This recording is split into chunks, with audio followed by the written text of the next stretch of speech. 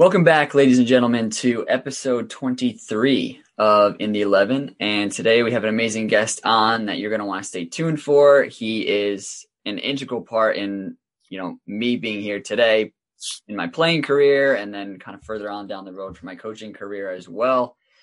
And, gave me an opportunity when no one else really wanted to take a chance on me. So, I'm grateful to him, grateful to have him on the show today.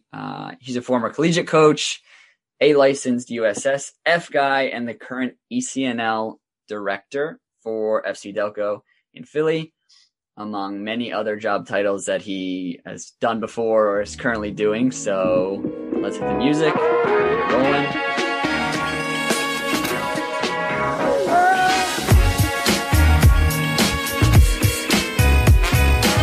So, Jules, episode 23. It's a big number to live up to. Are you prepared for the challenge? I hope so, man. I hope so. I mean, listen, it's a pleasure to be on. In fairness, I am all time indebted to you for bringing you into a school and then leaving immediately after you were able to play. So I guess I owe you a couple. So I guess this is one step in the right direction for to give back. Man, it's funny because I look at that now, and I remember at the time being like, oh my God, he's leaving. Like, what's going on? And now just like being kind of in the game for a little while. Now when stuff like that happens, you're like, oh, that sucks. But it happens so frequently, like that's just the nature of what we do. People take new jobs, get new, leave, do something else. It's such a high turnover, I feel like, role. And everyone's kind of either moving up, moving down, moving laterally to a new position. Like, I think it's just, the industry is insane. I know. It's tough. And I mean, in fairness, it's not like it was one of those where, we only knew each other for a small amount of time and then I left, right? I mean, we had been in the process of, you had been there for, I want to say it was a year already, right? Because you had come in that fall and then. Yeah, I was there for that full year, your last full year. Also, fun fact, I'm pretty sure that I have the headphones in and the sound's not coming through them. So I'm just going to take them off. Oh, did you not connect them? That's awesome. I thought I did, but apparently I didn't. So, because I was listening to you, I'm like, you're not coming in through the headphones. Anyway, so yeah. So I mean, that was, and I guess we'll probably talk about a little bit of that stuff. But that was fun. That was fun times. Yeah. So for those who are trying to connect the dots, as the listener, Jules and I know each other because Jules was the coach of, and by the way, I don't know if I even said his full name. This is Julian Fernandez. And I'm already calling him by his nickname, Jules. Like, you guys know him, but you basically should know him. So he was the coach at Chestnut Hill when I first arrived to Chestnut Hill, coached my first year, then went on to take a job at Temple. And then him and I worked closely for years after that. And a number, we basically worked everywhere together. Montgomery United, a little bit of EPYSA stuff, ODP stuff, Delco stuff, you name it. So that's kind of how we came to know each other and formed our working relationship still to this day. So talk to me a little bit about, from your perspective, being in the college coaching realm and then eventually transitioning away from that and going into the youth game, which is kind of where you're at now, where your bread and butter is. Yeah. I mean, I think it's tough because I think that the pathway for a lot of people ends in college, right? So it's like you're in college. By the time you start thinking about, okay, what am I going to do after I'm done school? You're in college, you're working with coaches, you're working with players that kind of had the same mindset as you, and you're going, all right, well, what do I do next? And if you want to coach, it's like, oh, well, I'll just coach here, I'll be a volunteer assistant or, I'll go somewhere else and be their GA, right? Which looking back, I should have done. I should have been a GA somewhere because it would have saved me a couple of dollars. But yeah, I mean, I think, like I said, I think people get into the college because it's highly accessible. But I think that there are some people that are built for college, and I think there's some people that are built for youth. I know in my experience, I knew I wanted to be a college coach or a soccer coach since I was in high school. Yeah. Like eighth grade even, and playing was just like the vehicle that got me to where like I needed to be. It's like, yeah, fine, like cool, I'll play, but like I'm only playing so that I can like experience stuff and then like be able to coach, right? So yeah, I mean, college was great. I enjoyed it. But I think right now, I mean, youth levels, I mean, I love it. You know, I think you have such a high impact on players you know, from the beginning. And I think that's so impactful.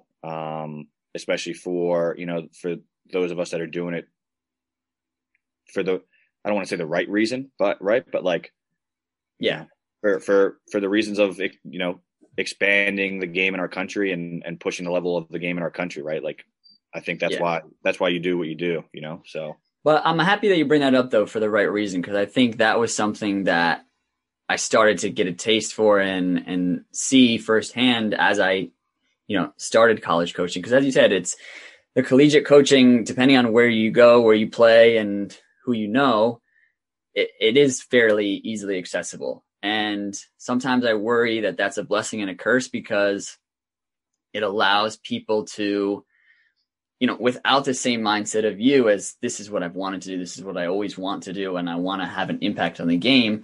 Sometimes I felt like I was meeting guys who were like, college coaching, that'd be kind of cool. You know, I get to hang around the guys and I'm on the field every day and it's still soccer and I'm getting paid to do it. And yes, that's an added benefit of doing coaching, of doing what you do, doing coaching, but it's not really why you should be in the profession. So do you feel like that accessibility for collegiate coaching positions, is that blessing and a curse, or is it just a positive because it allows so many people to kind of get their feet wet and get started? Yeah, I mean, I think it's a positive, right? I think it's a good way to get into and listen. And again, I think it's driven by the higher ups at the place that you're at, right? Like, so if you're at a certain school and the coach there is really driven on, you know, you come from, you know, people come, or what's it called? They used to talk about like Bruce and Bob Bradley and like, yeah, you know, the coaches that played for those guys, right? Like, so like those guys were players and then they ended up coaching, right? So like, I think it's part of the environment that you get thrown into. But I think it's good because I think it's accessible. I think it's a good way to see whether you really want to do this or not. And just like you and I know, right? Like if you're going to do something, it doesn't come super easily, right? Like you're not going to be a Division I national champion coach because, you know, after school, you're like, yeah, I'll coach for a little bit, right? Like it's just the first step in going, all right, do I really want to do this? Do I really enjoy this? And then you find out pretty quickly that, all right, if I want to do this at the highest level that I can and to the best of my ability, like there are a lot of hoops and mountains that I'm going to have to climb in order to do it, you know, in an impactful way, you know, and in a way that I'm going to be successful and that the people around me are going to be successful, more importantly. So, yeah, because that's what I liked about as well coaching and being around coaching was I felt as if, you know, and obviously life's not always perfect. There's going to be guys in jobs that probably don't deserve to have that job. But I felt as if even the guys who were in positions, it always kind of came down to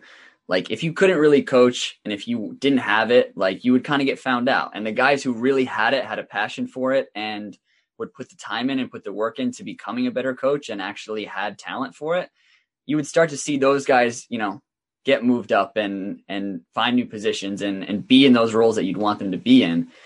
Do you feel like that's kind of the case? Do you feel like that's maybe a testament to your career a little bit? Like you were somebody who is good at this and not to mention also put the work in and put the hours in to kind of get to the position that you're in now? Yeah, I mean, I think that you find out pretty early on that if you're going to do this, it's not cut and dry.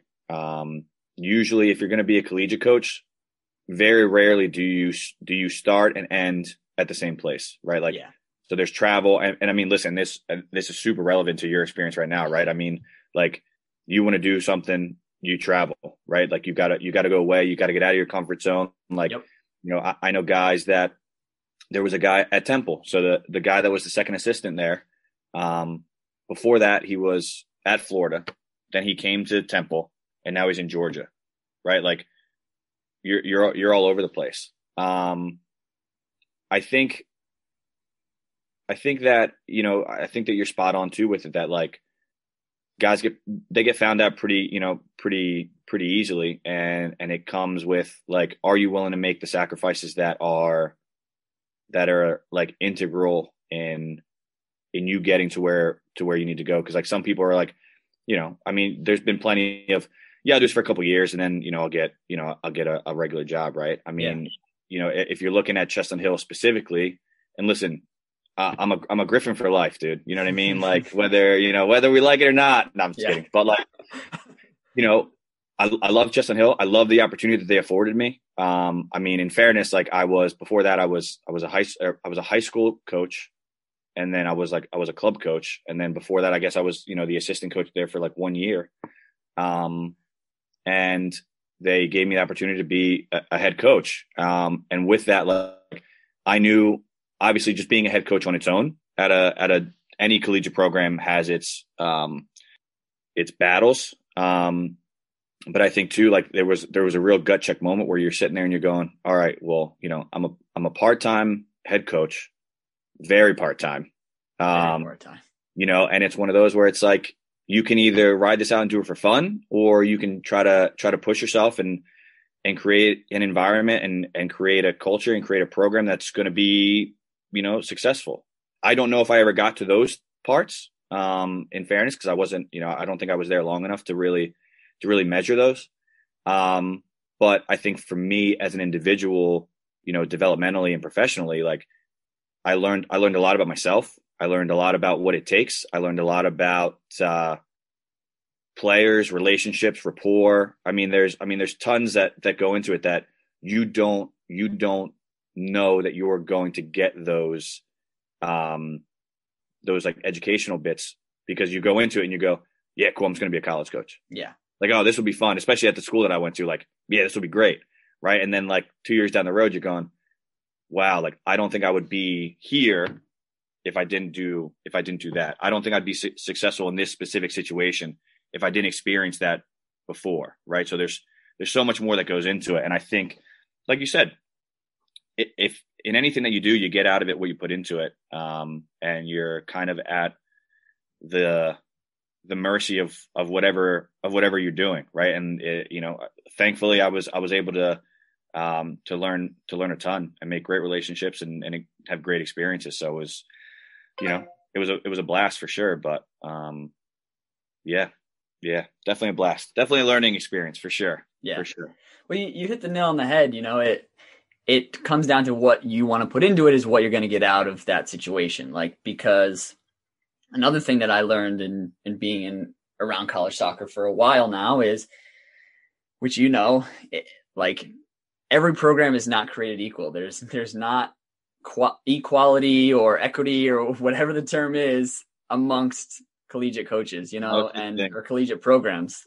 Like, as you just said, Chestnut Hill College, a Division II school, has a head coach for the men's soccer team that still is to this day a part-time position.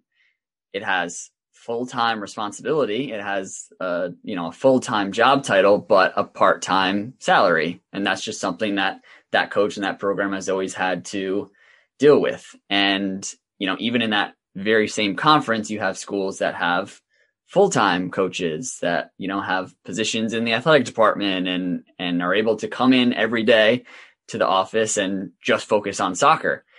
So that's something that you then have to balance, as you come into that role. For someone like you, it's like, I'm going to get out of this what I put into it. This is going to come down to sweat equity from me. I'm still going to have to figure out a way to put food on my table in the the off hours when I'm not here, but I'm going to have to figure it out. A lot of Wawa. Oh yeah. In the car mostly. Oh my God. Yeah. Spot on. That just reminds me of, like, I always used to joke with Zach about this, like, and I'm sure you can attest this as well. I became the master of eating / getting changed in my car.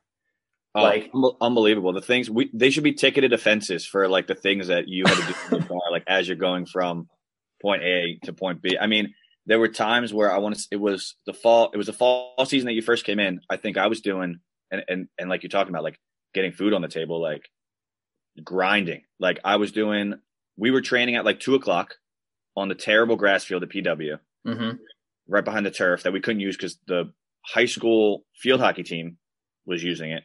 Yep. So obviously way more important than the men's soccer program at the local college. And then I was going to Colonial to do like 3 teams, like rec stuff. And then I was going to, which it used to be called Continental, which is now Delco, and doing a session there. I mean, so like I was literally out of the house from, 11 to like 10. Yeah. And that's just what you had to do. Right. But the mindset is like, I mean, I was talking about this the other day. Like the mindset is like, all right, listen, I'm going to do this now so that hopefully in 5, 10, 15 years, whatever it is, like I don't have to do this anymore. Exactly. Yeah. Right? Like, yeah, that has to be the mindset, I think, for a lot of people, especially early on. Like nothing, whether it be from a playing perspective or a coaching perspective, nothing's going to be handed to you. You just have to grind for it. And it's like you said, you're doing it with the hopes of, okay, hopefully I'm not going to be 10, 15 years down the road still grinding my face off every day. Because then if you're in that position, and then it's like, okay, I think I've done something wrong here. Like, yeah. we shouldn't still be having this schedule. But I completely agree. It makes me think of, I told this story on the podcast before when I was at Widener, and this isn't like not a shot at Brent or whatever, but I left Zach at Chestnut Hill. He was like, yeah, I think it's going to be more money and stuff at Widener. I think it's a good opportunity for you. And I was like, all right, awesome. I show up. I have the talk with Brent. And he's like, here's the number. I'm like, oh, okay, I got to go get a job, huh? Yeah. So, paid coaching positions, like paid is a very loose term when it comes to coaching. Sometimes just for all those you listening out there, sometimes paid means like, we're going to give you a lot of gear. So you'll always be warm. Like that's part of your salary. Paid gear. But like Wednesdays, I remember I used to wake up, they would train at 6. So I was living in Chestnut Hill still. Mm. So I'd have to get out in Chester for 6. So that was leaving at like 5:00 in the morning. Then drive to, this is when I worked at the insurance company in Bala Cynwyd. So I would drive across in traffic. Oh, terrible! Every Wednesday, and it was slow enough while I'm driving that I can actually get changed in the car into my work stuff. Would work, line up your tie, work 9 to 5, then drive to Conshohocken, get changed in the car again, and then coach my Delco team. And I always feel bad. Some of those Delco sessions, I would be like, I'm trying to come and bring the energy, but it's now I'm running on like 12, 13 hours of just going. And I'm absolute fumes. Yeah. I know. And it's tough. And especially for those younger age groups. Cause what did you had 14s and. Yeah, I had 14 or 15s. Yeah. I mean, and even then, like you need to like push a little bit to get them going.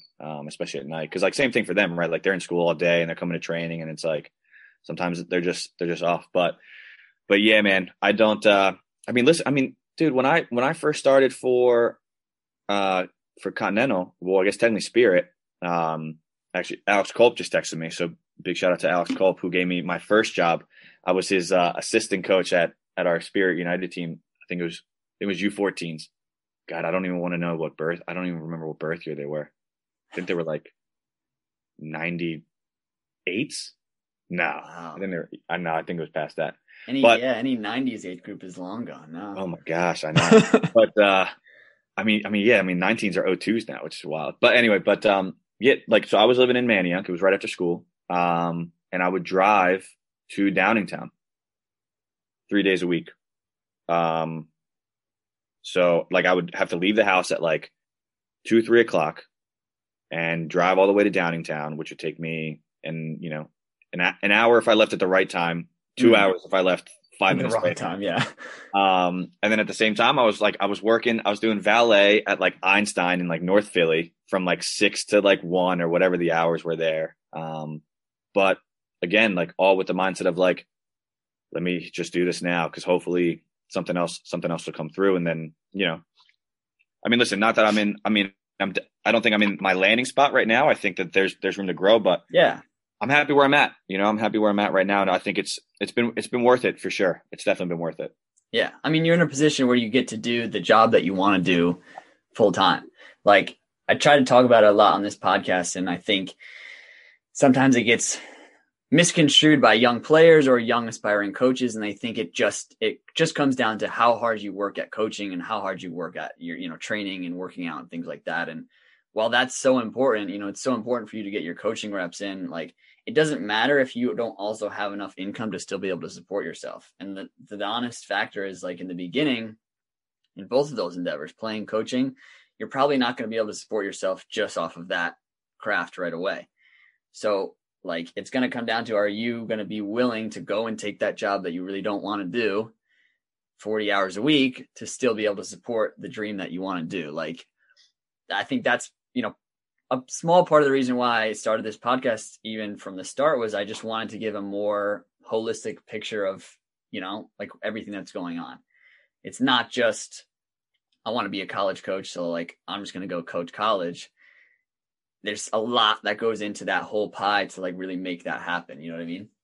Yeah, no, for sure. And I think that goes back to what we were talking about before, right? Like, it's, if the goal that you have in mind is to do it, like, that's how you pick out the guys that aren't, fully invested to it, because there's going to come a time where you're going to have to make decisions where, not that you can't go back on, right? But, like, you're going to be setting yourself back a couple of years. And it's not like regular, you go to college, you get your degree, you start working at an accounting firm and you're making, whatever it is, like 40, 50 G's a year, and you're set, right? Like, you go somewhere, you're like, hey, I want to coach. You start off as a volunteer, then you get upgraded to the camp guy, and you make whatever, money you get off how many kids you bring in. And, and then hopefully in a couple of years, you're full time and you're making, 20,000 a year as the second assistant. Right. But, like, in all that time, like, I think you got to just stay on course and say, like, I want to do this. I'm going to do this, and at the end of the day, I know we're talking about money and time a lot, but, like, I mean, if you're a coach, and like I said before, doing it for the right reasons, like, you're doing it because you want to impact the lives of, of players, and whether that be young or old players, but, like, impact. Like, listen, like, I mean, I don't even think I coached you for at all. No, you never coached me in a competitive, not in a competitive game, but, like, training and stuff like that, right? But, like, just within those moments and that, like, that time, like, I mean, we have that connection, we have that rapport, like, we still talk, and obviously I'm thankful to be on here, and it says a lot about, like, it says a lot about the relationships that you can build doing what we do, right? Like, they're long lasting. They're not, they're not fake, so, which is good, which is a testament to what we're doing. And I think that's a big piece of it that people forget sometimes. So, yeah, 100%. And I hope for the listeners, I'm not trying to rag on this profession. Again, I want to give an honest opinion on everything. And you're 100% right. Like, the reason that we do all the things that we do is because, one, I think also it creates that much more of a reward for you when you do kind of get to those positions that you want to be at, right? Like, if your goal is to be the head coach of a college team, and everything that you went through to get there makes it that much more valuable to you, versus, like you said, graduating college and you go on a couple interviews, and now you work for an accounting firm. That's just a different kind of level of difficulty that allowed you to get to that position. But 100%, like you said, in that journey, you get to do so much impacting of young people's lives, and also their relationship with this game. Like you said, I played for you now, 5-6 years ago. Oh, dude, don't do that to me. I know. I'm sorry. It hurt. It didn't feel good coming off my tongue either. But, and like you said, now we're sitting here on this podcast. Like, that means something. There's a lot of value in that. And that's what I think, like you said, you get something very unique in this profession that affords you the opportunity to foster relationships like this. For sure. No, for sure. So you spoke about it a little bit, but I want to hear a little bit more. Right now you're the ECNL director for FC Delco. And for anyone listening who maybe wants a little context on that, essentially It's one of the more competitive. It's a national league in the United States, but it has a kind of regional component in where actually teams compete with other high-level teams in their region. It's kind of like one step below, I would say, of our academy system that we have right now. And so you're the director of FC Delco, which is a club in the Philadelphia kind of surrounding area. Where do you see your future with your role, with your club, and kind of just growing the game and growing the teams that you oversee?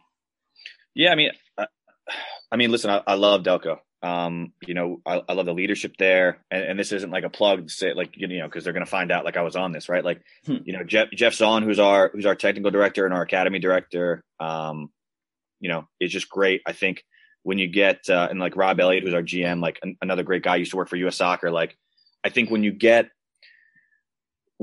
you're afforded opportunities that you get to work with like-minded people, I think really good things happen, right? So things have been great. Like we're in good spots. I think our academy teams are doing well. Our ECNL teams are getting there. You know, Zach Tassone is me on the girl side over there. So again, like another like-minded individual who's doing really well over there. So no, listen, I think I'm excited to be part of something, and we've alluded to this before. Like, I'm excited to be part of something where I feel like I'm going to be here for quite a while. You know, like, yeah, you grind and you grind and you grind, and then you hope that you're afforded an opportunity like this, and like finally, like I'm in an opportunity where I'm like, I can be here, right? I can be here. I see the long-term vision. I see the long-term goals, and I'm fully on board. Yeah, like it's not complacency, but it's a little bit of comfort. Like you can take a breath. Yeah, listen, I would say complacency on the resumes, right? But like, yeah. but like, I mean, you know, if you're trying to build something like we're trying to build at Delco and get it back to what it, you know, I think back to what it used to be isn't fair, because I think that we've created something, or something's been created that we've been a part of that could be massive, like from, you know, something new. It's not like a replication. It's something new. Yeah, because I mean, listen, like Delco in the past was awesome, right? I mean, great teams, great players. Like we know guys that used to play there, and you know, from a name recognition standpoint, like people know Delco. You know what I mean? Like I would go to coaching courses and be like, oh, I coach at Continental, and they'd be like, isn't that old Delco? Yeah. Or like new Delco? I'd be like, yeah. Like I don't know how to answer that question, right? But like, so now it's just like, yeah, Delco, and people are like, okay, Delco. But yeah, listen, I mean, it's great. I think the pathway that we have, the you know, the levels that we have, you know, and you talked about it, like we've got teams in MLS Next, which is an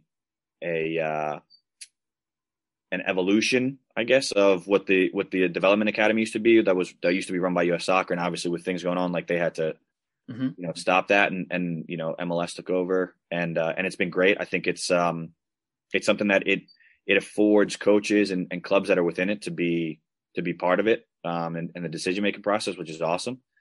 And then, you know, I know that some people see ECNL as like the next level, but in fairness, like MLS Next and like the academy has always been like, you know, is like here. Like it's one of those where like the players and the caliber of players and you know, what goes on in there is I wouldn't say like unattainable, but like it's next level, right? I mean, we're talking about, if you look at, for instance, like my 07 group for ECNL boys, right, is a good group in our region. I would say that the best players on my ECNL group would probably be guys that would be, you know, they'd be squad guys to start, right? Just because I think the environment from MLS Next to ECNL is pretty, you know, is not super different, but you know, those players are at MLS Next because that's where they're at, right? Like ECNL is a great vehicle that we have, and something that we're super happy to be a part of, because it is, you know, for many areas, it's the highest level of soccer that's in the country. And it's good because it's very club driven, right? Like there's like National League that's run by like USU Soccer, which is a good league, but it's very like, you know, you can have one team. Like it's just like, oh, your one team plays in National League. Yeah. Where like for ECNL, it's like we have 13 your club's in, yeah. And we're in, and they have to be competitive. And if not, like ECNL comes to us and is like, you're not doing your job. Right. So it's like, that's a huge part of it. I think it affords me an opportunity to, obviously to work closely with Jeff Zahn and the academy still. Cause I loved being a part of it before when I was doing the 14s and the 19s, for the academy. And, obviously if we're doing our jobs right, we're creating a really good pathway for players to kind of come into the club, compete at a high level for ECNL. And then, I always tell guys as they're coming in, like, this is for guys that want to compete to play in the academy, right? In MLS Next. Like, if you're not with that, like, that's fine. And maybe it's not for everybody, but like, at least in the back of your head, you're pushing yourself day in and day out because you want to move over to Field 1 and play with those guys. So that's a massive part of it. And then, it gives me an opportunity to, I'm going to say a bad word in US soccer right now, or US youth soccer, but like, we recruit a little bit. So I know it's like, oh my God, don't say that. But like, listen, I'm of the belief very much so that, clubs are great. Coaching is great. Right. But players very much grow and develop from the environment that's created around them. Right. Yes. And obviously coaches have a piece of that, like we talked about, like, you can drive the session and all that, but like, players are going to rise to the top if they're pushed. And I think players get pushed by the players that are around them. Right. So if you get the best players in one group, in one area, to compete 3-4 times a week, I mean, you're going to see results. You're going to see players grow. You're going to see players, come out of that, competitive environment. And it's good to watch. I mean, that's what we're trying to create over at Delco, right? It's just competitive environments where guys, thrive and have a passion for just competing, right? Like, just competing day in and day out.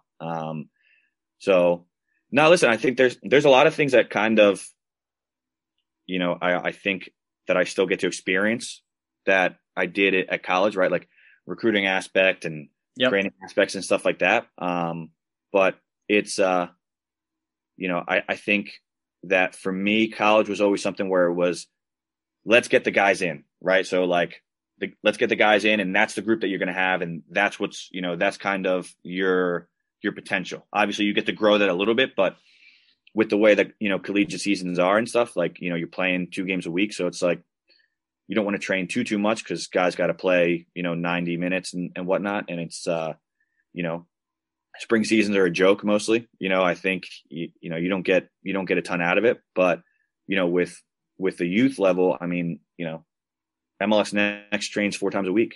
ECNL trains 3 nights a week. Like, and then we play, a couple games on the weekend. So you have that, and we go from August, take a break between December and January, and then we're back in through June. So it's like, you get so much time with these guys. And you really get to see, if you're creating a good, strong environment, you really get to see them flourish for sure.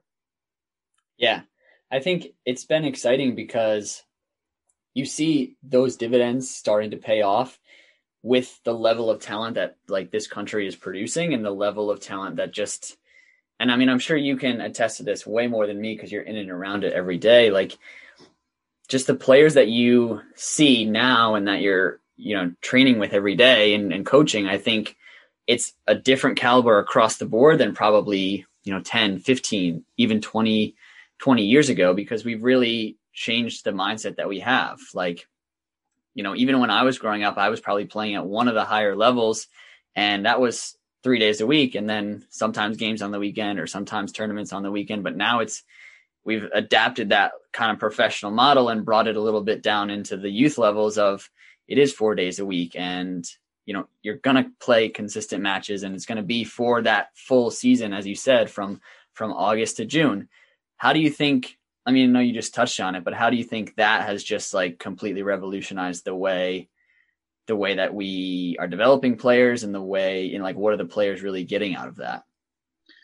Yeah, I think that you saw it before. Like, listen, there's always been production of good players here, like whether it's been like on a massive scale or what, but like, I think that in the past, players have really, I think it's been at a lesser level because the players that rise to the top do it on their own, and their mindset, from a young age, is, I want to do this. I want to compete. I like competing. Like, I like playing a sport. I want to be the best at it. Like, I want to score goals, right? I want to win games. I think that what we're doing now is very, very much like we're trying to, like I talked about, like we're trying to create an environment that it maybe we can push a couple more kids to gain that passion as well, right? So maybe it's not just the best player on your team. It's, now you have 3 or 4 guys on that team that are going like, I really enjoyed competing. And I think that, I know people like to talk about, they like to talk about like the old times before and, how things used to be run and like how things are now. And in fairness, I think a lot of things that we did in the past, like weren't that bad, right? Like I think people look at like, that team only won because they have a fast kid. Well, no, like that team won because you guys don't know how to defend against a fast kid. You're just complaining against, about a fast kid, right? So it's like, I think a lot of the things that we used to do as far as pushing kids and letting kids, thrive within competition were really good. And I think we're taking a step back and going, listen, that all wasn't bad, right? Like before, I want to say like before Klinsmann came in and was like, this is the way that we're going to do soccer, right? Like the things that were done before, like they weren't bad. You know what I mean? I think that we kind of got into a lull a little bit of like, it's all inclusive, right? And again, like I hate to say this, but like soccer's not for everybody, right? Like if we're, again, for the right reasons, right? Like I want to be a part of something, and I coach youth soccer because I want to create something in this country where like we compete at a World Cup level. And I think you could call, I don't want to say ridiculous, right? But like it comes from the youth levels. It comes from, clubs like Delco where we have the ability to drive that on a grander scale with the players that we work with. Like it's almost like accountability on us to like, you've been given this club and these resources, right? And these players, like you need to do right by them and like and push them along, and whether that means like U.S. soccer training camps or involvement with the youth national teams. Like I think that's realistic. I think that's realistic for clubs that are kind of on the same level as us. Like if we're doing our jobs correctly, like we've got guys competing at a high level from an early age. So I know I got on my soapbox a little bit, but like, no, listen, the players that we have now are great. I mean, like, technical ability are great, but I think, you look at players and you go, you'll be at tryouts, right? And you'll see a kid and like, he's over there, he's juggling, he's taking a bunch of touches, right? And you're like, oh, you circle that kid like immediately and you're like, oh, that kid's good. And then you get to playing like 7v7 or 11v11 and you're like, oh my God, that guy's so soft. He doesn't do anything. He plays backwards all the time. Like he doesn't do like, and I think that that's a big piece of it is like, you get like Corver kids, right? Like they're good in small spaces, but like when it's times for the game, they're so unimpactful, right? You're missing. Yeah, that's like I think that's part of the environment that you have to drive is like, and I think we're seeing a lot more kids like that. Like a lot more kids are like impactful, right? And maybe they might not be the most technical guys. Maybe they can't juggle 100 times by the time they're 14, but like, they play dangerous balls into the box. They track down players. They win in on tackles. They're aggressive in the air. Like, and I think on a grander scale, like we're starting to see more and more players like that. So it's super exciting. It's super exciting, to be honest. 100%. Yeah. I think I understand what you're saying. I want to push back on one thing a little bit. Like, I think I understand what you're saying in the position where you're in, that the level that you're at and what you're trying to, environment you're trying to foster, the players that you're trying to work with and produce and create, there comes a certain cutoff where that is not for everyone. But I think what makes the game that we have like so special is that it really is, it allows everyone to be a part of it. That's why everyone in the world, this is the most popular game, because, you go to places like Germany and you have 13 different levels of amateur football. And even the guys and, even young kids who don't really want to do this in the same level that you're kind of speaking to, there's still a place for you in this game. And I know that's not like what you were trying to say, that there's only certain levels for where this game should really, allow people to enter. But I just think I get what you're saying, that I think what's changing now for us is that we want to be seen in the same, we want to be in the same sentence as those big European countries. We don't want to be anymore the country from a soccer perspective that gets looked down at or is seen as less than. We want to compete. We want to have, and for people like us specifically, it may not ever be plausible, but I want us to be in a position where soccer for us is competitive with basketball. It's competitive with American football. Kids want to come and play soccer because they see what we can do, and what this game can afford them, and not just say, well, I could go play basketball and I could become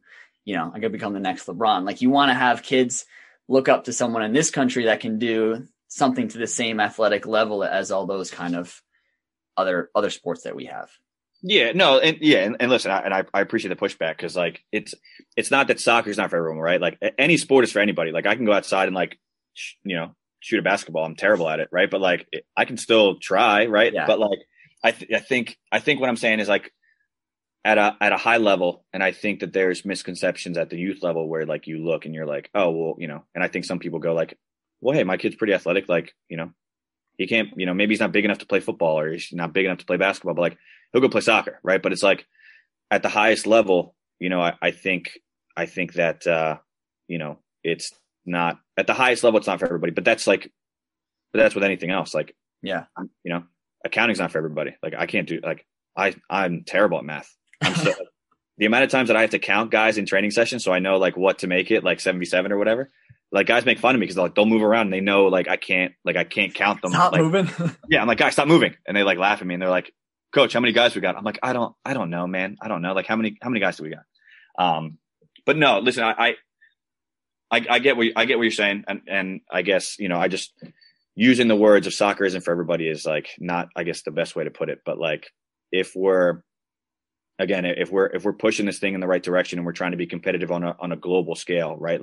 Yeah, it there's going to be times where it's not, at the highest level, it's not going to be for everybody. And I think that's where we have to kind of, I think that in years past, maybe on, from a national scale, I think soccer has been looked at maybe rec-ish a little bit. Right. And I think it's okay to talk about a sport where, it's, it's okay to talk about competing. It's okay to talk about the byproduct of results. It's okay to talk about, youth sports in that manner if, at certain levels. Right. Yeah. So that's, Yeah, absolutely. And I really want to get your opinion on this, because I'm interested to see what you think. I feel as if, and especially even this year, it's been magnified even more, because just as we closed the 2021 transfer window, you saw the number of guys from the States that are going over into Europe is probably at an all-time high. I don't think we've ever had this quantity and quality of guys, applying their trade in some of the biggest leagues in the world. And the way from my perspective, I see it is almost sort of like a funnel in the United States right now, where you have maybe a player that starts at FC Delco, but there's kind of some steps for them to move up in terms of development. They do very well at the Delco level. And then there's sort of that next in between step where maybe they get picked up by the Union Academy. We still have that kind of in between step where usually a player will start, which is, typical of most other places in Europe as well. If you play in Germany, you play for your local club, then maybe you get picked up by Schalke and so on and so forth. But I think what differs in our development model right now is that next highest level isn't, to play for the Schalke first team. It isn't to play for the Union first team. It's to then make the move across to Europe, right? So we kind of have two steps, whereas other countries maybe have one. It's the local club. It's then probably the closer MLS level or highest level in their area in the States. And then that final boss, that big jump is going across to Europe. And I've heard a lot of different opinions on this, about whether that's the best in terms of what it's going to do for the development of our leagues and the development of our players, domestically. obviously there's still the flip side of it of just going and playing in Europe and being around the best players and best coaching is going to do benefits for the players that we're able to send there. Like, what is your, I guess, and this might not be a question. I'm just like spewing ideas here at some point. I'm trying to keep it as focused as I can, but what is your view on kind of that model right now? Let's take a break to talk about support for the In the 11 podcast is brought to you by Manscaped, who is the best in men's below the waist grooming. Their products are precision engineered tools for your family jewels. Manscaped Performance Package is the ultimate men's hygiene bundle. Join over 4 million men worldwide who trust Manscaped with this exclusive offer for you. 20% off and free worldwide shipping with the code 11 at manscaped.com. Now, if my math is correct, that's about 8 million balls. Now, listen, here's the deal, gentlemen. The Performance Package 4.0 has arrived, and it is a game changer. Now, I know we got a lot of ballers out here, right? We got a lot of coaches out here. A lot of you, I know in your sessions, in your games, you're constantly saying, you got to take care of the ball, but you're not taking care of your own. It's crazy. It's wild, and we got to change that here, and Manscaped's going to help you do that. So, first off, we've got the Lawnmower 4.0, and it is the future of men's below-the-waist grooming. And that is because of their advanced skin-safe technology. The Lawnmower 4.0 is also waterproof. It has a 400K LED spotlight, so no more going blind in the bathroom, getting hair all over the floor, right? Pop in the shower, you've got the light as well, easy, and you're done. On to the next one. Now, same goes for that Weed Whacker, the Manscaped Weed Whacker for your ear and nose hair trimming necessities. You've got the proprietary skin-safe technology, which is going to help reduce with nicks, snags, and tugs in those delicate, sensitive areas.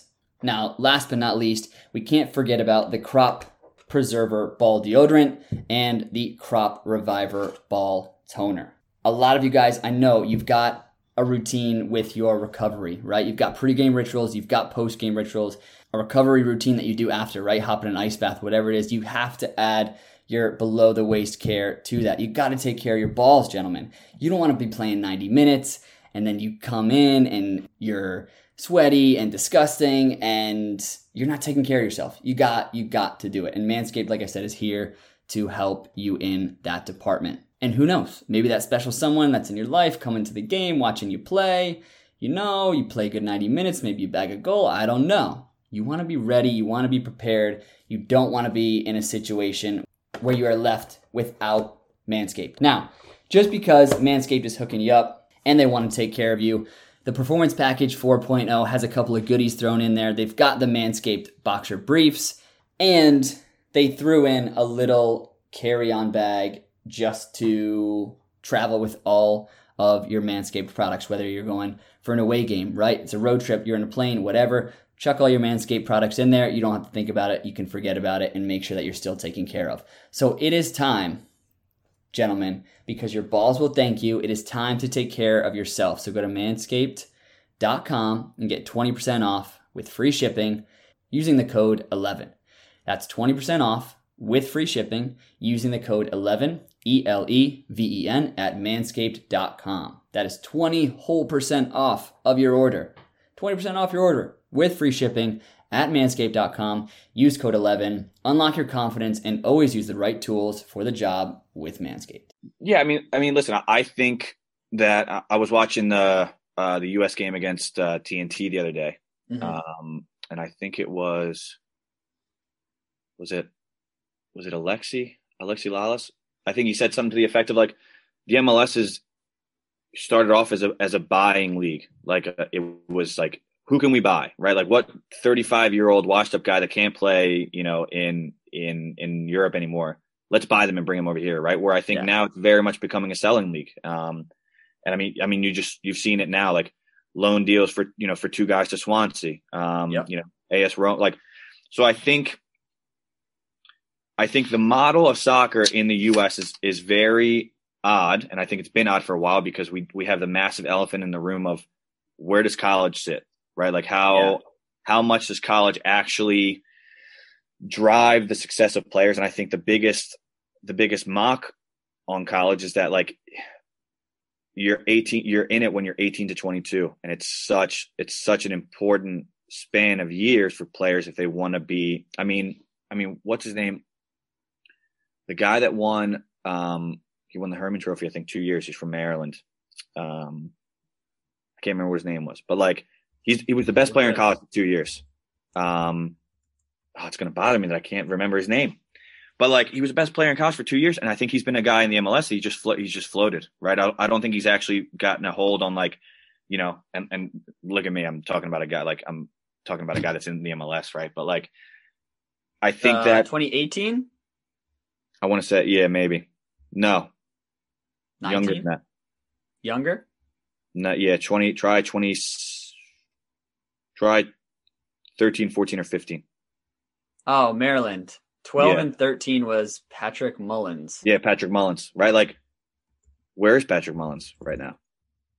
You know what I mean? Like, and listen, this was the best guy in college for 2 years straight. Like, he was unbelievable, right? Like, he was above, and like now he's in the MLS, and it's like, okay, right? But I think that clubs like, you know, obviously it's easy to pick out the Union. Love the Union, big Union guy. And like, you know, easy ones like FC Dallas, and it's like, I think we went from, we'll use the academy and it'll be good, and you know, those players will go off somewhere else, or like, I think it first started as like those academy players, they'll be D1 guys, right? And it's like, FC Dallas early on took a hard step and was like, no, like these are going to be the guys they're going to be our first team players, right? And I think that the ability to sell those guys, I mean, like you look at Sporting in Portugal, right? Like they're like Ajax, right? Like those are clubs that are driven off of, we're going to develop, we're going to create environments for players to drive themselves. They're going to become at a certain level, and we're going to be able to sell them, right? At the same time, right, I think there's a balance there where like some clubs are able to do a good job with still maintaining competition levels, right? Like Lisbon is still a good club. Ajax is still a good club. Southampton is still a good club, or even though they got smashed the other day, but like, you know, but like these are good clubs that are able to move their good players on and then backfill them with new good players, right? Now I think we'll see what the Union are able to do with that now that they've, you know, they sold the likes of Aronson and McKenzie, and you know, we'll see what the next couple of guys that come in and see how they do, and whether the pathway for them is going to work. But you know, I think it's exciting. I think even like years before, like when McBride and Donovan and Beasley and all those guys, like I think that was another moment where there was some success here, and then guys, you know, I guess clubs from all around were like, all right, let's start to invest in American players. Yeah. I think that we're at a period now where I think that we're going to see this as a longer term, because I think that clubs from Europe are going like, okay, they're starting to model a little bit of what we've done in the past, where like you try to pull from the youth, right, and then bring them along. Like I don't know how many guys, like, you know, I think Jordan Morris is a dime a dozen now. Where a guy that, you know, he went to school, he graduated from school, he got drafted into the MLS.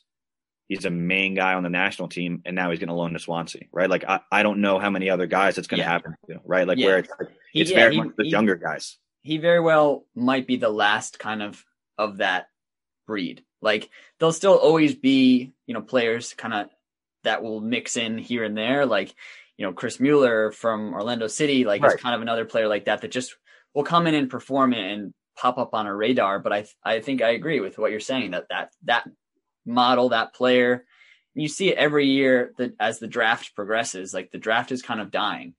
Mm-hmm. I don't know why we haven't done away with it altogether, because it's just, it's not a practical model anymore for what we do in terms of soccer.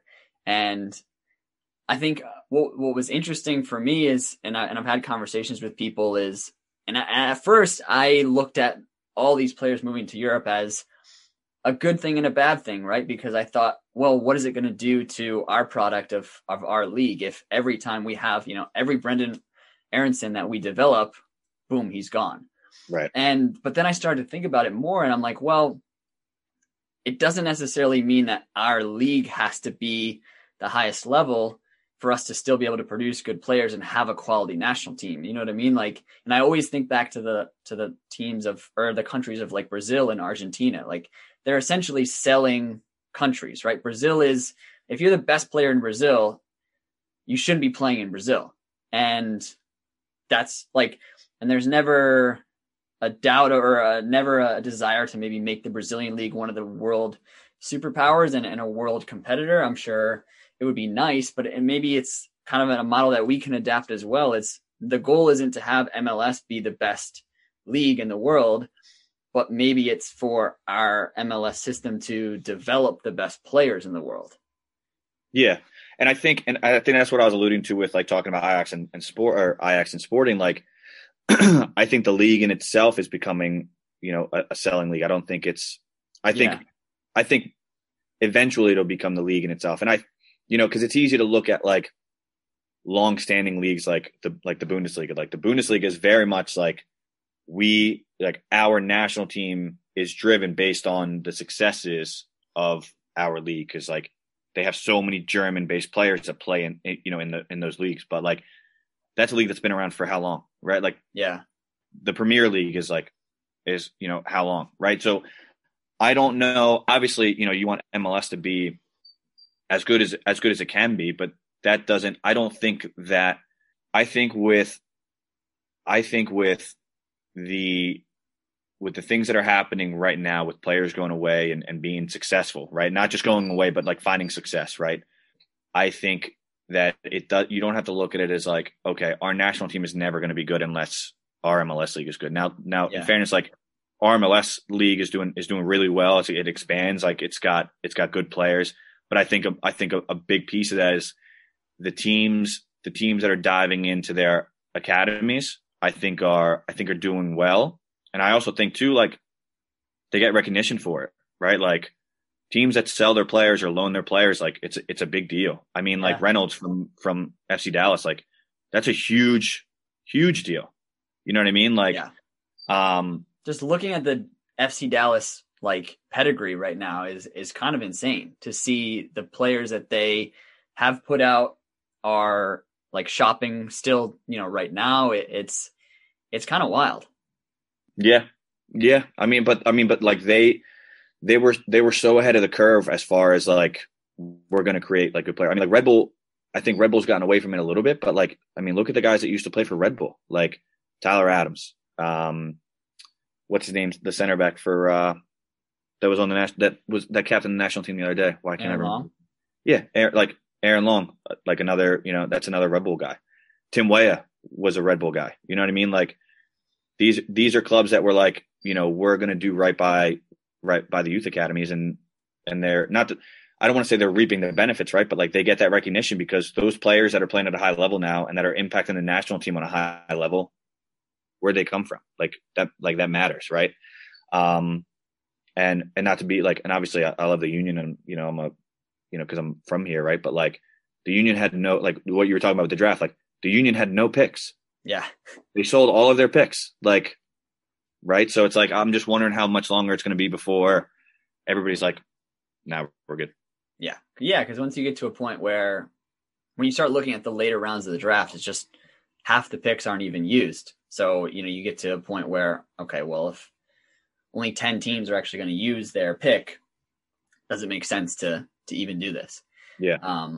But I guess a follow-up question that I have to this topic as a whole is, I remember reading an article about, like, for example, Pulisic played, is a Hershey, Pennsylvania guy, played for Classics, if I'm not mistaken, right? Yep. Mm-hmm. Played for PA Classics. And this article was essentially along the lines of saying how from his transfer fees of like going to Dortmund, going to Chelsea, that a percentage of that would have gone back to his initial home. And I don't know, I'm not as well versed in the finance and sport management side of the game as I maybe should be.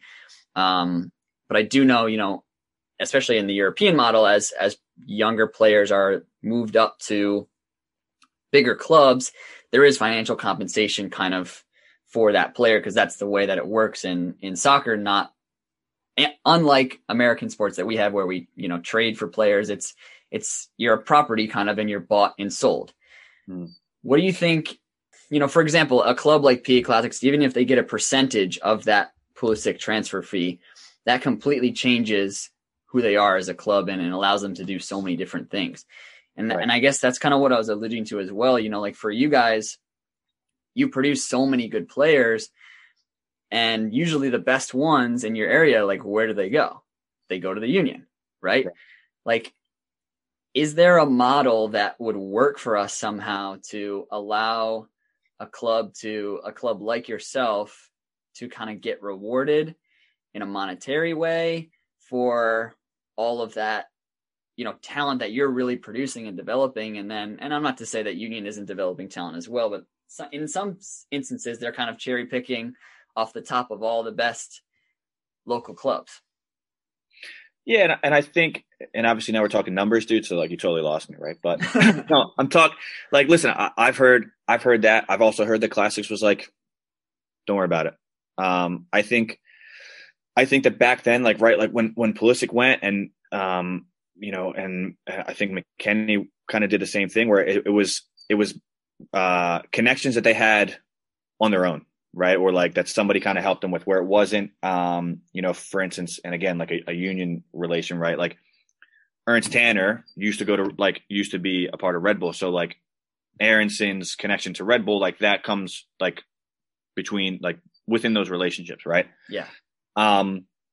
So again, there's a pathway there. I think that MLS clubs aren't doing what they're supposed to be doing if they're not pulling the best kids off of, and again, it's tough, I think, but I would be hypocritical to say like, oh, we don't want to send kids to the union, right? Like obviously we want to have very competitive MLS next teams and we want to compete in the same league because we do, right? But like at the same time, there's going to be resources. There's going to be things that we maybe can't, provide to those players. And at the end of the day, I think, again, we're talking about the environment that's created, right? So like you would think that an MLS next team, an actual MLS academy, the environment is different, right? Because now we're talking about, it should be the most competitive players, right? Like the union should have the most competitive players within the region.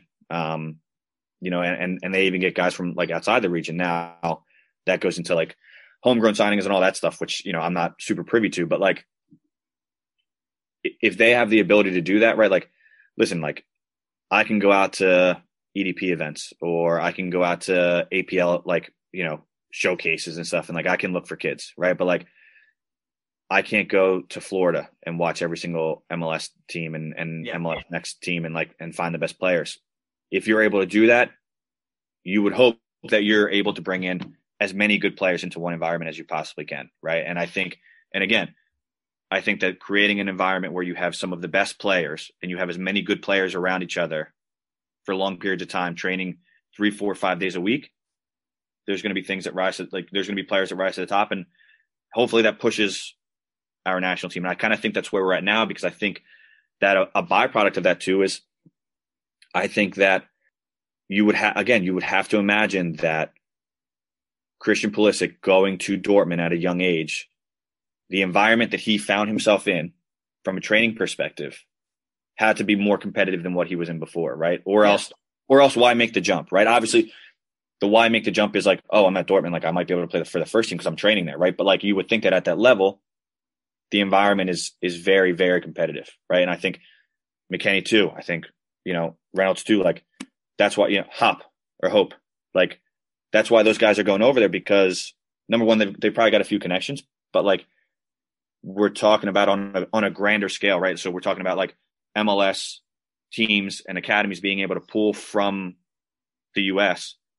We're now talking about like the Dortmunds and the Schalkes and obviously, not on the grandest scale, but like they should, and they have the resources to be able to pull from a wider area, right? So now we're talking like, now what does that environment look like? What do those players look like, right? And I would say that, listen, the more that you can do that, why not, right? The more that you can get out of your comfort zone, why not? And I think from a young age, I think if the opportunity presents itself, why not just experience it, right? Why not? So, like I said, I would love for us to do it ourselves, right? But I don't think that right now, maybe we don't have the resources to do that. Maybe one day we will, right? Maybe the union one day will be able to, to pull people from all over the country as far as as far like as a youth academy goes. But right now, like, why would we stifle players' experiences and potentials to be selfish? And I think that that's maybe what MLS was a little bit ago with the league, and saying like, hey, like our national team's only going to be good if our league's good. Like, yeah, that's not true, right? So yeah, and see, you know, I'll play devil's advocate a little bit, and because I'm greedy, because I understand completely where you're coming from, and you're 100% right that fostering these better environments in your club, in other clubs across the country, and then as well, as you say, as that cream rises to the top in these MLS, you know, kind of the pinnacle in our country, having these training environments is producing good players, and you're seeing that. The where I'd push back a little bit, and I guess where I see it from in terms of, like you said, who has the resources to be able to do it.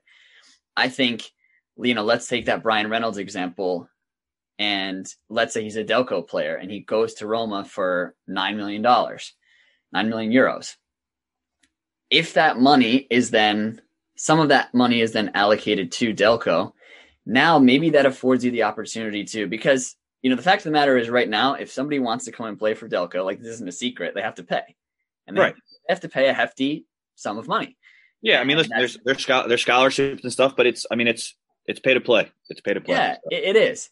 So now maybe you're in a position where any kid across, you know, the Philadelphia tri-state region that maybe financially can't really afford to play for your club at that current moment, now all of a sudden you have some of this transfer fee.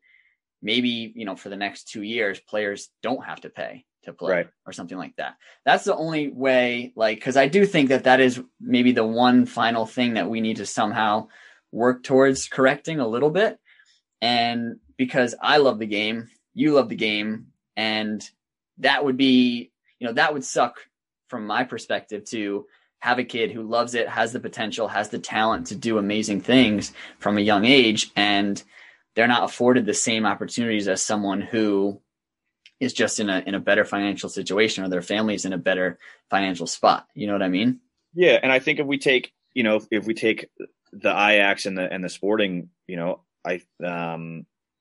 examples, like those clubs are able to maintain what they can do because of the fees that are associated with the players that they sell, right? Like it's not like, yeah, fine, you can have that guy. Like, no, like it's a business, right? Like we need to be able to, essentially fill the void of what was left. And we do that by putting money back into the academies. I know that there was a lot of talk and it kind of simmered down with Pulisic, but you know, I don't know who oversees that process as far as what fees are, delegated to what individuals. I know like a big piece of that I think there was a lot with DeAndre Yedlin, like, cause he was at Seattle, but before Seattle, he was at, I think it was he was at a non-MLS academy, right? I can't remember what it is, but like, that was the thing, is like, you need to be able to provide evidence that says that he was part of your academy in order to get that money allocated towards you. And I don't think from when these guys first started, like that was, you know, I don't think that the academies were developed initially right back in, whenever they were, like, to go, we're going to create players so that we can sell them. Like, yeah. No, like we're going to create a really good league that's going to be competitive and drive performance so that, like, you know, we can have good kids and like a good league, right? Like, I don't think that the idea was like, yeah, we're going to sell guys. So like, I don't think that the processes of like, what do we need in order to prove that we should get money when we sell, we sell Christian Pulisic, right? So, and I think that's a trouble that's run into, is like, how do you prove that? Like, you know, your Got Soccer registration? I don't know. Yeah. But listen, I agree. I think because something that we talk about from, you know, like I said, from a visionary standpoint is, you know, we don't want to be pay to play at Delco. Like, you know, the more, like I said, we do a really good job with scholarships. Because, you know, our mindset is like, we're not going to tell a kid like they can't play because of financial reasons. Like, we're going to do everything we possibly can in order to help them, you know, to help them do what they want to do. Right. But I think that's, that's the question, is like, is how, like, donors. Cause obviously like scholarship has to come from somewhere. Like it doesn't just like magically, cause again, like being involved in MLS Next, being involved in ECNL, like, boys and girls, like you have to provide other things. Like there are other categories that you have to like check the boxes. Like we're fortunate that we get to use Proving Grounds, which is an absolutely great facility. Right. But like, we don't get to use it for free. Yeah. We've got to record games. Like that's not free. Like we've got to do all these things that like they cost money. Like, we've got to, we've got to figure out a way to make it so that it's more attainable for people. And that's the big thing. And I think whoever figures that out first is going to be a massive driver in the success of youth soccer in this country. Right. Because there are like, the money has to go out, right, to pay for certain things. But if you can figure out, I guess, that middle ground of how you allow like kids to play and not do that. I know, like, for instance, like Continental, I think their 14s back right in the beginning were like completely free, right? The 14s Academy was completely free. Like no one on the 14s paid for it. I think those kids were actually 2001. So like they're freshmen in college now. But I think, that's the big question. And I think obviously the more that you can do to gain some of that based off of the players that leave, I think the better off you're going to be. But I don't know who figures that out.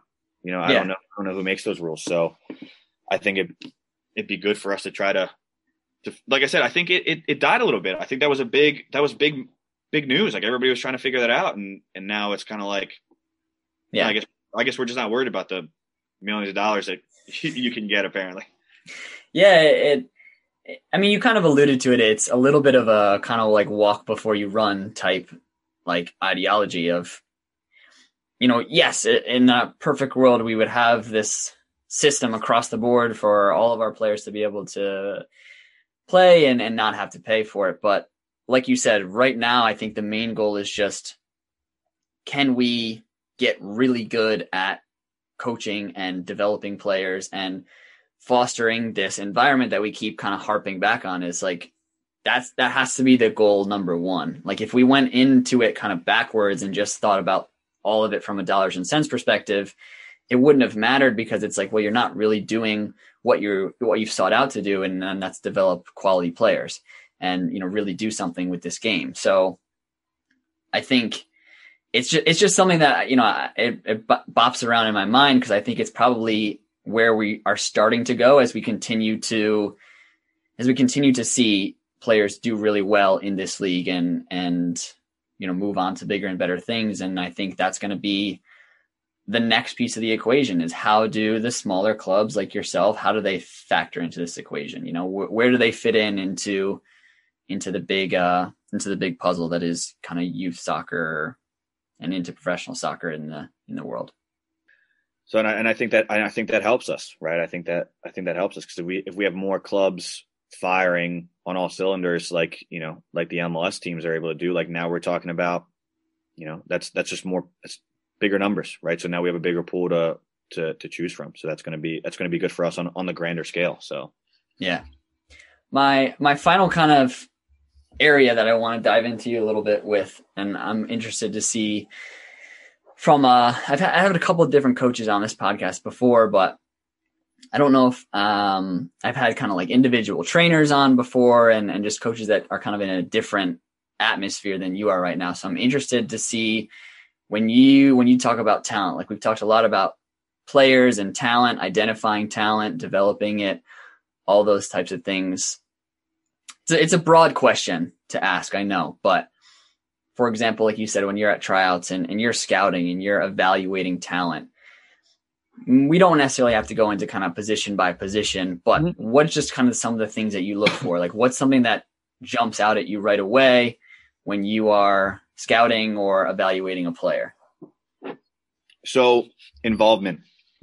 I mean, if guys aren't involved and tuned in, and I think we use a word a lot, like it's called like busy, like stay busy, right?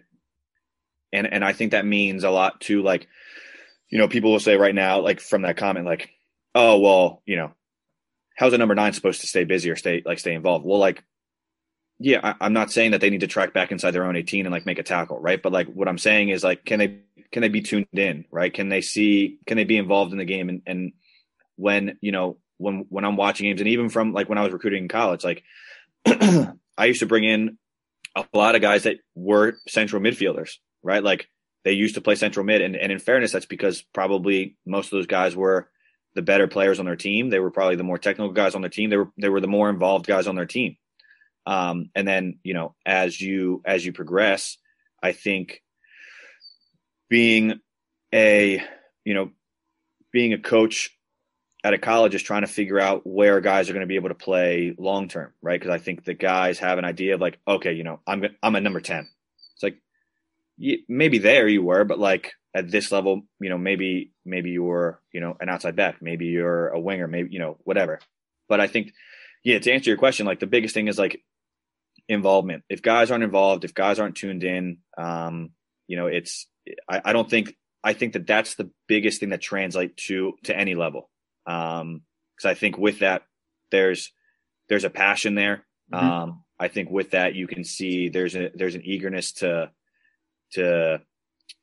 grow almost. Like I know, like you can't look at a kid and go like, oh, that kid's gonna, that kid wants to learn how to play soccer, right? But it's like you can just see like there's an energy to it, right? And there's a, I'm too old to use the word vibe, right? But like there's a vibe to like those, like to those players that are like, I think that that's going to be a guy, or a girl, like that's going to be able to go into a different environment and not lose themselves, right? Because I think that's a massive aspect to it too. Is you can look at players from afar and in their own environment where they're comfortable and say, yeah, they're good. Yeah, they're good. Like, oh, that's a good player. That's a good player. Like, oh, they scored this many goals, or oh, they've had this many clean sheets. But it's like you're looking for translatable traits. Yeah, that can transfer.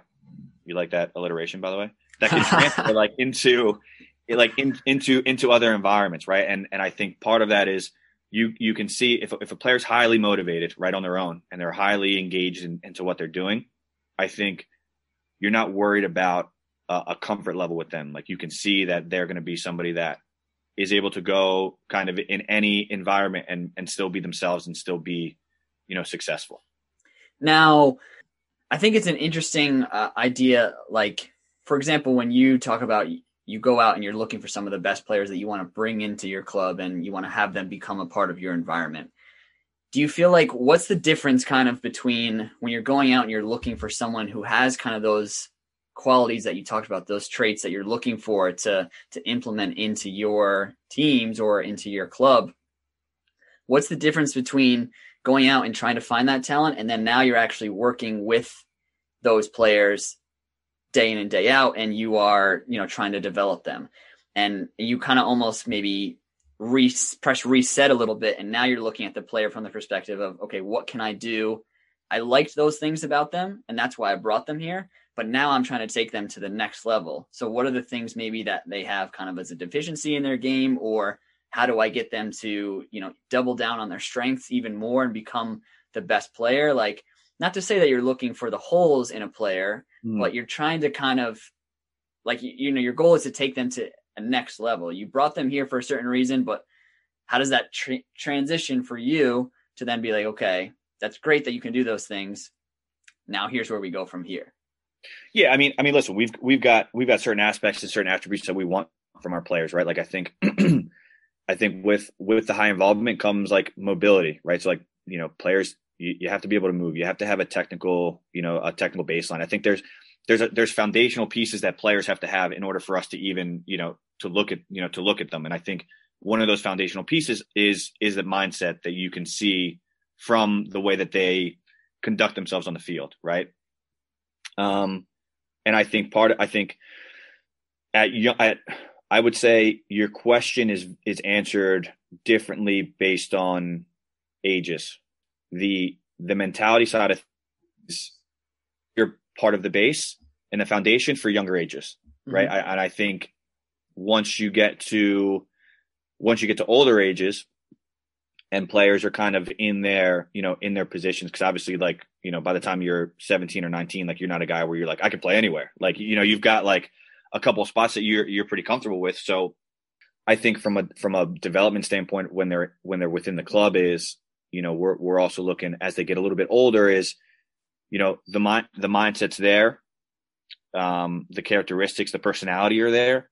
And then obviously, like if we're looking for some things specific to positions, like those are the pieces that we're looking for. And can we grow in those? Like I know I was listening to Colin Cowherd the other day and he talked about, I forget where it was. He was talking about Alabama, right? And he's talking about like Alabama versus LSU. And he's talking about the guys that get drafted. He's like, somebody told him, like an NFL exec told him, like, he goes, I love getting guys, and it might not be LSU, right? But he's like, I love getting guys from LSU, right? Because like they're at a good spot and you can see where they can go. And he's like, getting guys from Alabama, it's the worst thing in the world, right? Because they get massive amounts of guys that go into the NFL, right? But he's like, for most of those guys, like they are what they are.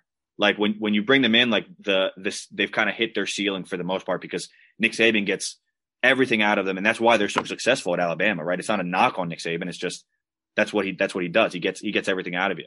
Mm. So I think when we're talking about, I don't want to say that we're looking for like LSU guys at a younger age group because we're looking for high ceilings, right? Because for us, we're never looking just at like what we can get out of you. Like we're always looking at the ceiling for guys. But I think that obviously as you get a little bit older, you start to get closer and closer to your ceiling. And I think that we're looking about more specific things. And I know I'm being super vague. And we're looking about more specific things as you get a little bit older versus like the foundational aspects when you're a little bit younger. And I think that main attributes that we're looking for from the younger ages and even into the older ages is like personality, athleticism. Cause again, like I am a firm believer that, years ago, people used to say like, oh, that kid's just fast. Like he's not really a soccer player. And it's like, what? But a kid that can do 1,000 toe touches inside a box is a good soccer player for you guys. Like I don't get that, right? Like those players have a good base, right? Because soccer is a sport, right? And soccer requires athletes, right? So like you can build into those players. Now, like, are they going to be able to, are they going to be as technical at that moment as a kid that, does the Corver stuff all the time? Maybe not, but is their athleticism a little bit more translatable to what you're looking for in a player long-term? I would say yes, right? I would say yes. And I'm going to get on the soapbox a little bit here too. Like, and I think that, and you're going to get me in trouble because I'm going to have to like, we're going to have to edit stuff out because I'm going to get in trouble if you post this whole thing. I keep thinking soccer isn't for everyone. I'm like, why did I say that? Guys, soccer is for everyone. Okay. If you want to play soccer, you can play soccer. The competitive environment isn't for everyone is what I meant to say. Just a disclaimer there. I think that, and I had a conversation with a parent the other day, right? And he said something to me to the effect of like, I guess I'm just used to the European game. Like when he was complaining about his son playing in a specific position. Mm-hmm. So my first thought was like, what? And I think that in this country a little bit, we look overseas, right? And we see we're so like, oh, everybody should play like Barcelona and everybody should play like Man City now. And it's like, even Man City has developed away from like Pep has developed a little bit away from what he used to do at Barcelona, right? Because he doesn't have Iniesta. He doesn't have Xavi. He doesn't have those guys to be able to pull those. He doesn't have Messi. Like he's got different players. And I think the game has developed a little bit more so to be, and I know, and it's like, it's weird to say direct because direct is such a bad term. It used to be such a bad term, right? But like, I think that we in this country, we try to create soccer players and our vision for soccer players is guys that can pass the ball short and like, connect 300 passes before we even get a shot on goal, where it's like, you're looking at it and you're going, we have some of the most athletic individuals in this country from any other country, right? Like, I mean, we're talking like there are human beings like LeBron James and like DK Metcalf. Like, now I'm not saying like they're going to play soccer, right? But like the athleticism that we kind of toss to the side because we say like, oh God, he's got a terrible first touch. Like, yeah, well, he's 12. So like, that makes sense. Like, I think that the style that we have tried in the past to like implement is so difficult and so unrealistic on a grand scale. Yeah. That like we can just be the United States, and like you look at the teams like of Bob Bradley and stuff, and it's like they were hardworking individuals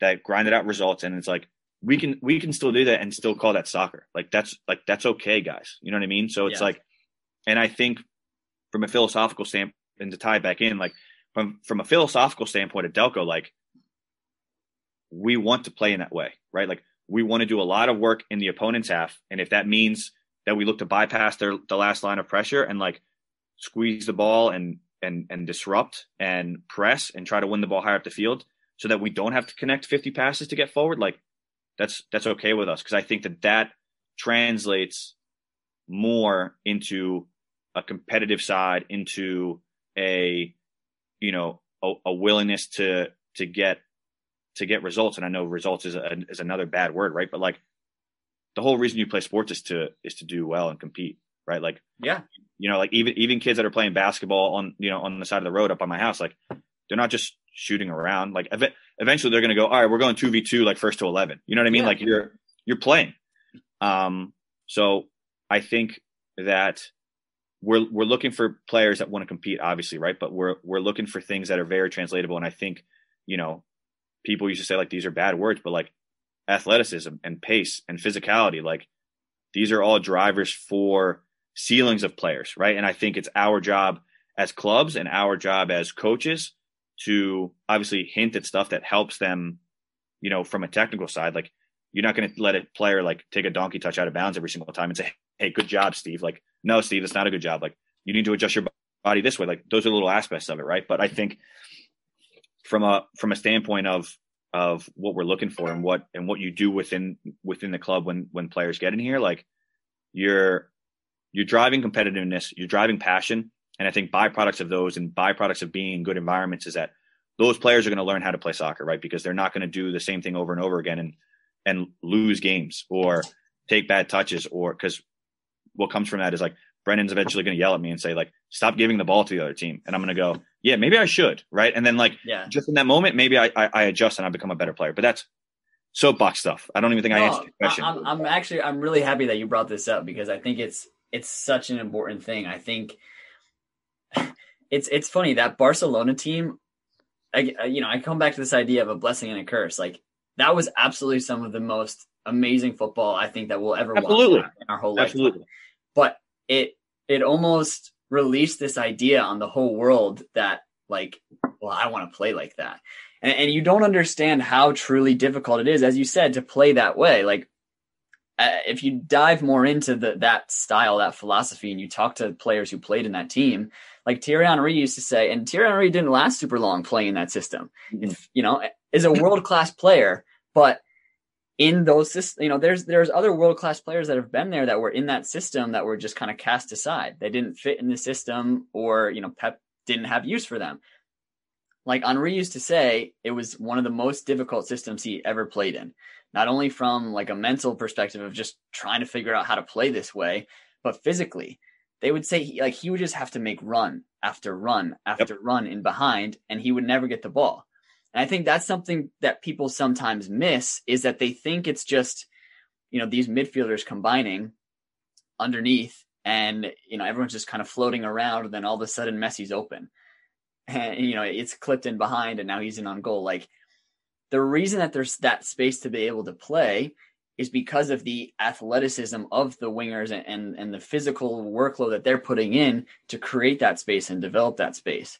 So like the idea that it's strictly technical and it doesn't also have that athletic component to it isn't actually the case, because that Barcelona team was very, very athletic as well. You just don't conceptualize, Xavi or Iniesta as superior athletes, but they played a different role in that team than what a lot of other guys did. And that's why I say I love that you bring this up, because I think what's exciting about the players that we're producing, and as you said, kind of our national team as a whole, is we do still have some of those characteristics and are trying to play to those characteristics of we're an athletic team. We have good athletes that we produce in this country that are fast, that are strong, and that can, play a dynamic style. but then we have a little bit of creativity that I don't think that we've had before in the past, or at least to the same level, that then just adds kind of the next level to it, because as we saw in years past, the teams with the Michael Bradleys and Clint Dempseys and Landon Donovans who have the engine to go for 90 minutes, they can compete with almost anyone, but there's a difference between competing and then, as you said, that different word of results. Can you go from being competitive to being a winning team? And, you see in our midfield now, it's still that same mindset. Like Weston McKennie is still going to just run all over the pitch for 90 minutes. Tyler Adams is still going to just hunt everyone down for 90 minutes. But then Weston McKennie might show up in the box and do some flying side scorpion kick that he did for Juventus. That unbelievable, by the way. You're like, oh, okay, but Ali Bedoya, I love you, but I don't know if I've ever seen you do that before. Oh, because listen, big Union guy. I love Bedoya. Bedoya's my man, but I knew I shouldn't have picked him.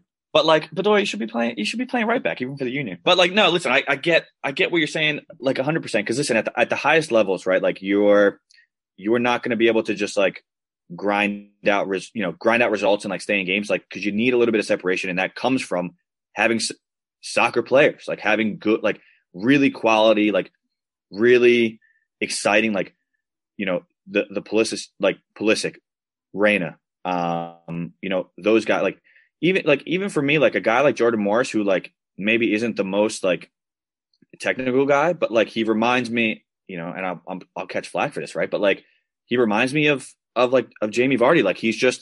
He's nonstop, and the things that he creates just because he's nonstop make him successful. You know what I mean? And it's and that's, and that's okay. But I agree. Listen, it's exciting to look at, McKennie and Adams, who are just going to hunt people down. And then, they have the flip side of, West can score unbelievable goals, but then they can also give the ball to a Pulisic who can run at anybody. He's shown that he can run at anybody, right? Gio, who consistently unlocks things for Erling so that he can score a bag of goals, right? Those, it's exciting to see. And I think that is, I think it's just super exciting. I think it's why it's fun. It's fun to watch a team now. And I know people say oh, why are they playing Trinidad and Tobago? And it's stupid. They beat them 7-0. But it's I think the reverse side of that is guys, remember that time that we didn't go to World Cup because we lost to Trinidad and Tobago? Yeah. In Trinidad and Tobago, you need to get those results. You should be getting those results against those teams, right? And then you should be having games against the Mexicos and the Canadas that are a little bit more competitive, but you need to be able to do the business with whatever roster you have out there.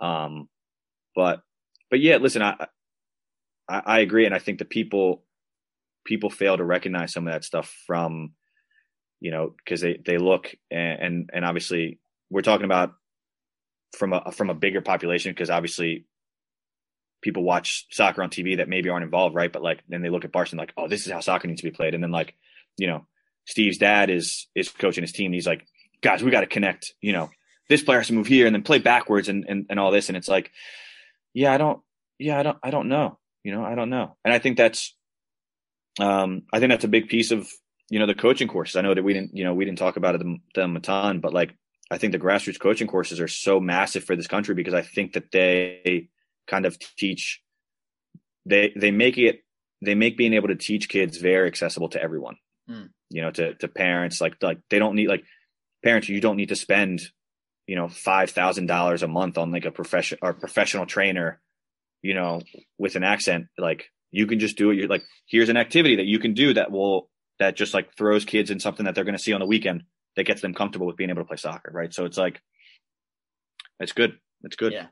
Maybe that can be where we cap it off, is the coaching education piece of it. So you're now A licensed, correct? Yeah. Mm-hmm. So maybe you kind of walk somebody through what the coaching courses are like in this country, what it's like to be now an A licensed coach, maybe for some aspiring coaches out there, current coaches out there. Give us a broader view of kind of what our coaching courses look like. Yeah. So I know that some people do not like them. I love coaching courses. I think that listen, they're not something where you go there and like you learn all these new things about soccer that like you never knew before in your entire life, right? Mm-hmm. I think that if for nothing else, the connections that you make there are absolutely massive. Like I was just on the phone with a guy that I ran a course with, like Paul Payne, who used to be at Bloomsburg for a long time. Like he was my advanced national for the NSCAA, United Soccer coaches now.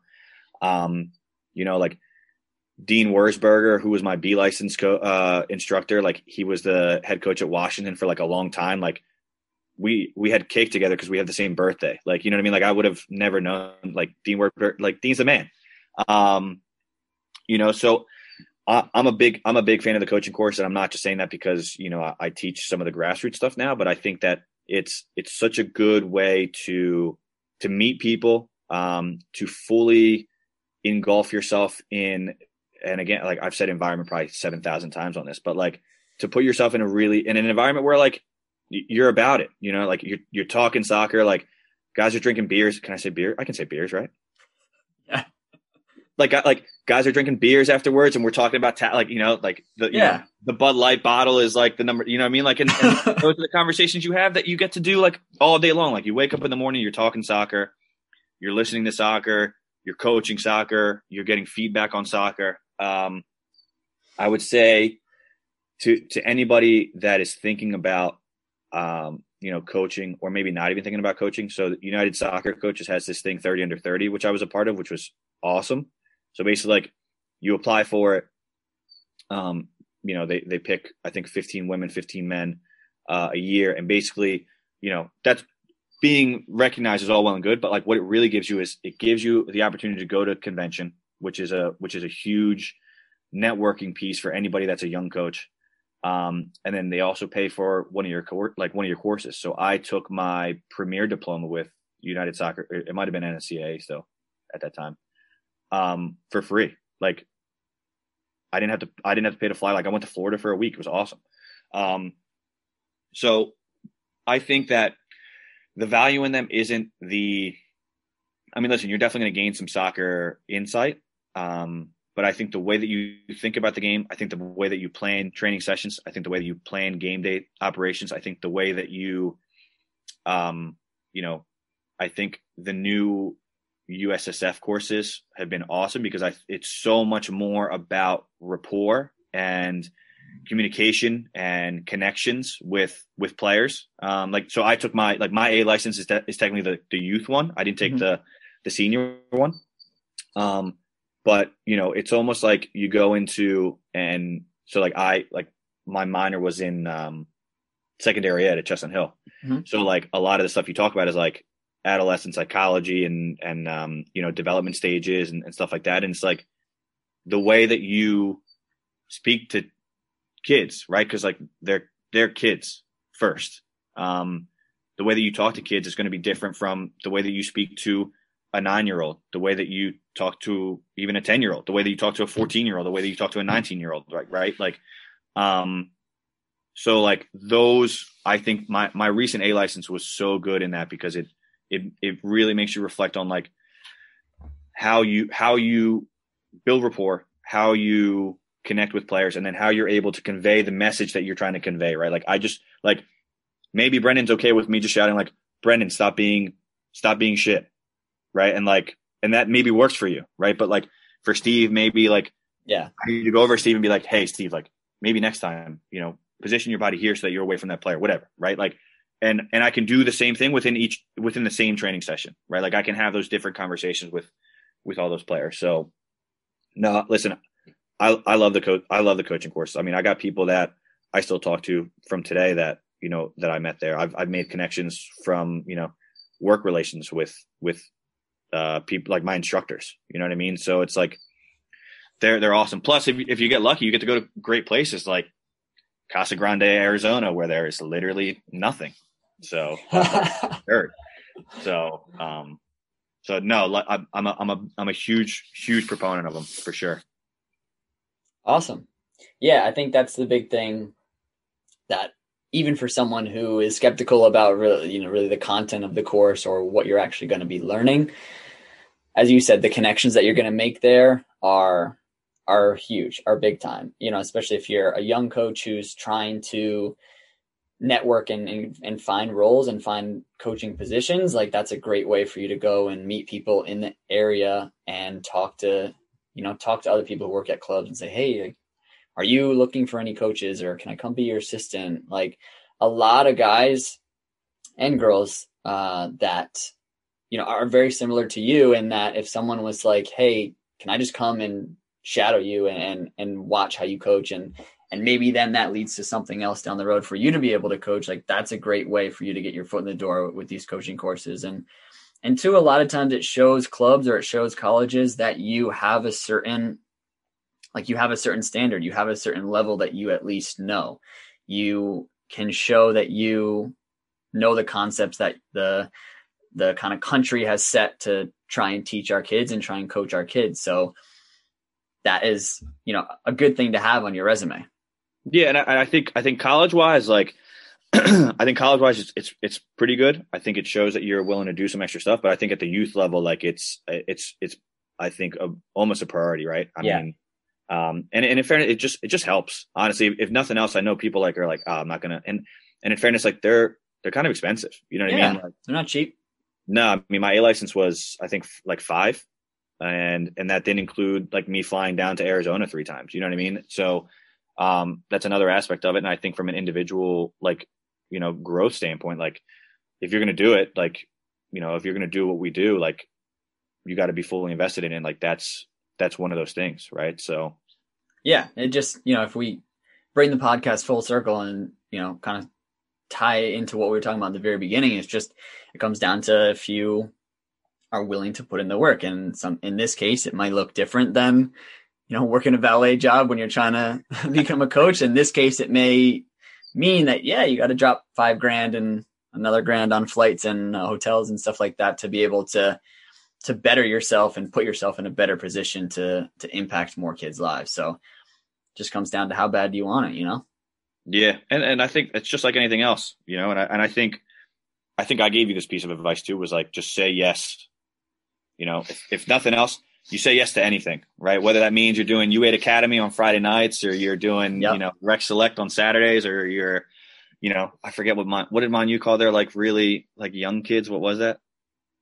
Oh God, I don't even remember. I can't remember what it was. But that was my first. Yeah. So we'll do a quick story time here. That was my first ever job that Jules in coaching that Jules hooked up for me. He was like, I didn't even do it with you. It was with Dave and somebody else. Actually, who I did it with a couple times? Why am I forgetting his name? What's the Harcum guy? Oh, Graver. Yeah, Graver. Sorry. Yeah, Graver. yeah. I know him. I don't know why I didn't. I would go to Monu and coach like 5-year-olds. And if anyone gets into coaching, this is probably going to be one of your first gigs. Absolutely. Regardless of the level or anything that you've done before, like you're going to start at the very bottom. And it was, oh man, it was such a crazy experience. And I remember like being there sometimes. I'm like, I'm not even coaching soccer. Like I'm just babysitting kids. You're a babysitter that has soccer balls. Yeah. But I remember a funny part about it was, like you said always just say yes, always say yes.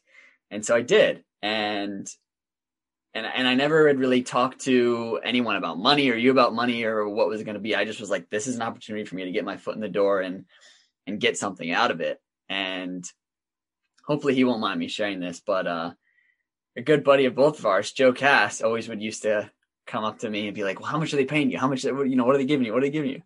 And I was like, honestly, dude, like nothing. I'm just, trying to go get the experience and hopefully it leads to something. And he was like, oh, you're an idiot. What are you doing? Make sure they're paying you. I'm like, Joe, like just relax. Okay. Good things come to those who wait.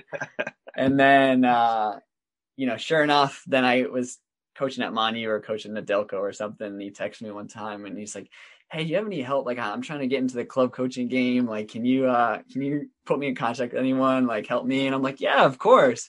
But I was just thinking, I'm like, maybe if you're a little more patient and not coming up to me saying, how much are they paying you? How much are they paying you? Like, oh, Joe Cass, character. Good guy. Love that guy. Love that guy. Love that family. In fairness, Matt Cass was coaching at Delco for a little bit. All right, man. This has been a lot of fun. Yeah, dude. Listen, I hope you didn't get me in too much trouble, so that'll be good. And then, but listen, no, in fairness, like I said, love the show. Loved catching up. All good things. Glad we got to talk.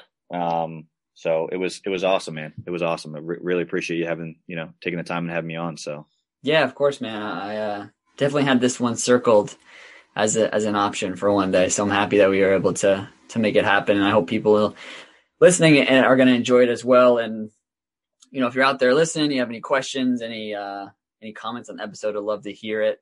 Make sure to kind of do the rounds, like, comment, share, all that good stuff. Get the word out about this one, because this is definitely a good episode. And just final word is you can play soccer. Soccer is for everyone, guys. Soccer is for everyone. Soccer is for everyone. All right, Jules, I appreciate you. Thank you so much, and talk to you soon. All right, Pete. Thanks, man.